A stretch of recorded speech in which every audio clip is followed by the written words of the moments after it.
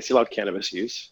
I see a lot of Hmm. caffeine use. I see a lot of alcohol use. Alcohol is the dangerous one. Any alcohol actually seems to enhance or increase the total causes of death in your life. So Wow. there's really no safe level of alcohol at all. Hey, high performers. In our tip today, Dr. Andrew Hill, lead neuroscientist, is telling us about the effects of marijuana and alcohol on the brain. And does it have effects? I think you'll be shocked at what he has to say. Let's hop into it with Dr. Andrew Hill. I'd like to talk a little bit about the effects of alcohol and drugs on the brains. And I'm guessing you've probably seen directly either alcoholics or drug abusers, or even maybe using them on an occasional basis, how it affects the brain and the health benefits versus how much it can actually damage the brain. In terms of the effects of drugs and alcohol in the brain, there's some effects, but they're not that acute unless the drugs or alcohol are active. The big one I see a lot of, I see a lot of cannabis use. I see a lot of Hmm. caffeine use. I see a lot of alcohol use. Alcohol is the dangerous one. Chronic drinking, even not high levels, but frequent drinking for many, many months will produce a brain that is very, very tolerant and dependent on alcohol. Hmm. And what you end up in the absence of alcohol is in a brain that has lost its ability to downregulate and to go into this sort of, lower tone. So the chronic alcoholic, in the absence of alcohol, the brain looks like they're in chronic pain or chronic activation. They can't fall asleep, can't turn their mind off. They're shaky, they're nervous.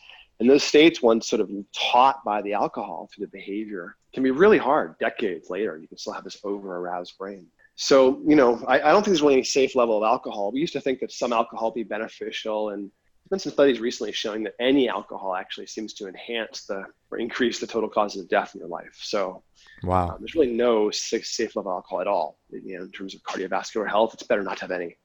And then, most of the drugs are much less, most lifestyle drugs, recreational, politically sort of appropriate drugs, if you will, are Hmm. not all that severe, in terms of health risks. And some even have some benefits. Coffee, hugely beneficial. And a study came out recently showing the upper limit for coffee is much, much higher than we thought it was. It's like Interesting. 26 cups a day or something is where the health benefits start to, where you have a drawback. As long as you can tolerate the caffeine, anxiety and cardiovascular activation and things. The health risks seem to show up around, more than 24 cups of coffee. I think it was 26, 27 cups of coffee is where it really started to show up. Huge, right? When people Right. have lots of cardiovascular events from caffeine, it's not coffee typically. It's things like energy drinks with unusually, specific amounts of not just caffeine, but other activating chemicals in them. Yeah. I think there should have lots of caffeine and coffee specifically, but, no alcohol. And then the cannabis, there's no one's ever died from cannabis, and there doesn't be any physiologically habit forming, and it seems to have a lot of other issues. If you're pro anxiety or you have some history of psychosis or bipolar or other instability type of brain things, then cannabis is going to drive up your likelihood of being unstable. It's going to throw you off. And Hmm. if you're ADHD or have other issues of motivation or you seek high stimulus things, well, maybe something that works against your best interest a little bit sometimes, but not the way an illicit substance was necessarily, any more than anything stimulating. Like, you can get into serious trouble with substances, but you can get into serious trouble with television or sex or food. You're not going to stop eating. You Right. don't have to stop watching television. You can. But when we think about lifestyle things, it becomes about optimizing choices. And every food thing we eat has the potential of being healthy or not. And we can be orthorexic about it and dial in incredibly rigid behavior and do only things that are super healthy for us. Eating perfectly keto and anti-inflammatory and no allergens and all the good, whatever vegetables is great. And then you walk by a donut shop and fall into a coma because you smelled some starch, because you're not Okay. metabolically flexible anymore. I think you should really figure out for you, some of these things are very personal: diet, exercise, lifestyle, even things like meditation have contemplative and prayerful kind of aspects for some people. Very personal, the way you implement these things. So you have to figure out what works for you. But once you figure it out, then my advice is to try to be perfect about 80% of the time and throw Okay. caution to the wind and know where that line is. But Right. throw caution to the wind. Okay, today's I'm eating cake and donuts and pizza. Okay.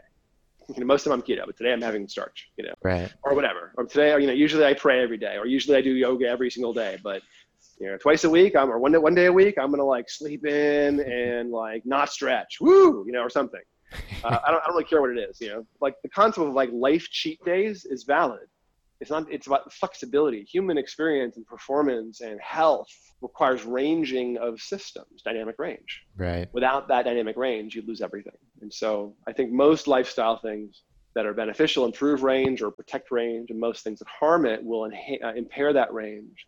And that is where drugs get to become a problem. Only in as much as they impair range in physiology regulation, or they impair range of choice of behavior because they're really reinforcing.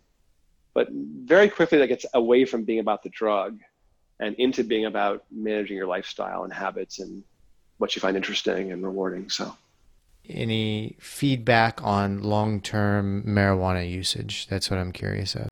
I see the brain on people who use cannabis a lot. Okay. On and off cannabis, their brain maps. When it's active in your brain, it's absolutely active in your brain. You can see it then. It causes some getting stuck in flow state and being a little bit disinhibited, a little bit, more flowy and a little bit more ADHD essentially, and maybe more anxious depending on your, where you started for most brains. But like many substances, what the effect you have in your brain to some extent is determined by where you start, a little bit and who you are to begin with. And like I've done a lot of work on nootropic brain changes as well as some cannabis stuff, and it tends to move people in different directions and based on where you start. The chronic long-term users, I will say, in the absence of cannabis, if they're using it every day or often, frequently, many times a day, later on, they, in the absence of cannabis, if they just wash it out for one day, they do look like they're, not as good, not as performant. Right. Having lots of deep washouts, for several weeks where they're back to a baseline because they're probably like, a little bit dependent on it if you're using high levels every single day. Sure. Like caffeine. I make you come in and do your mapping without caffeine. People do not perform exceptionally well in their attention tests when I make them come in without caffeine. Yeah. Is that their baseline? I don't know. But it's at least consistent with the database I'm comparing you with, and it's consistent across the way that I measure you. So again, science, not medicine here. It's not truth, it's just data. And a question I want to leave you with today, guys, is do you think marijuana or alcohol or other drugs, the harder drugs, caffeine, psychedelics, is doing your brain good or harming your brain? If you like what you're hearing and want to make sure you don't miss any of these high performance tips, please subscribe, leave us a review, and share with your friends. See you on the next episode.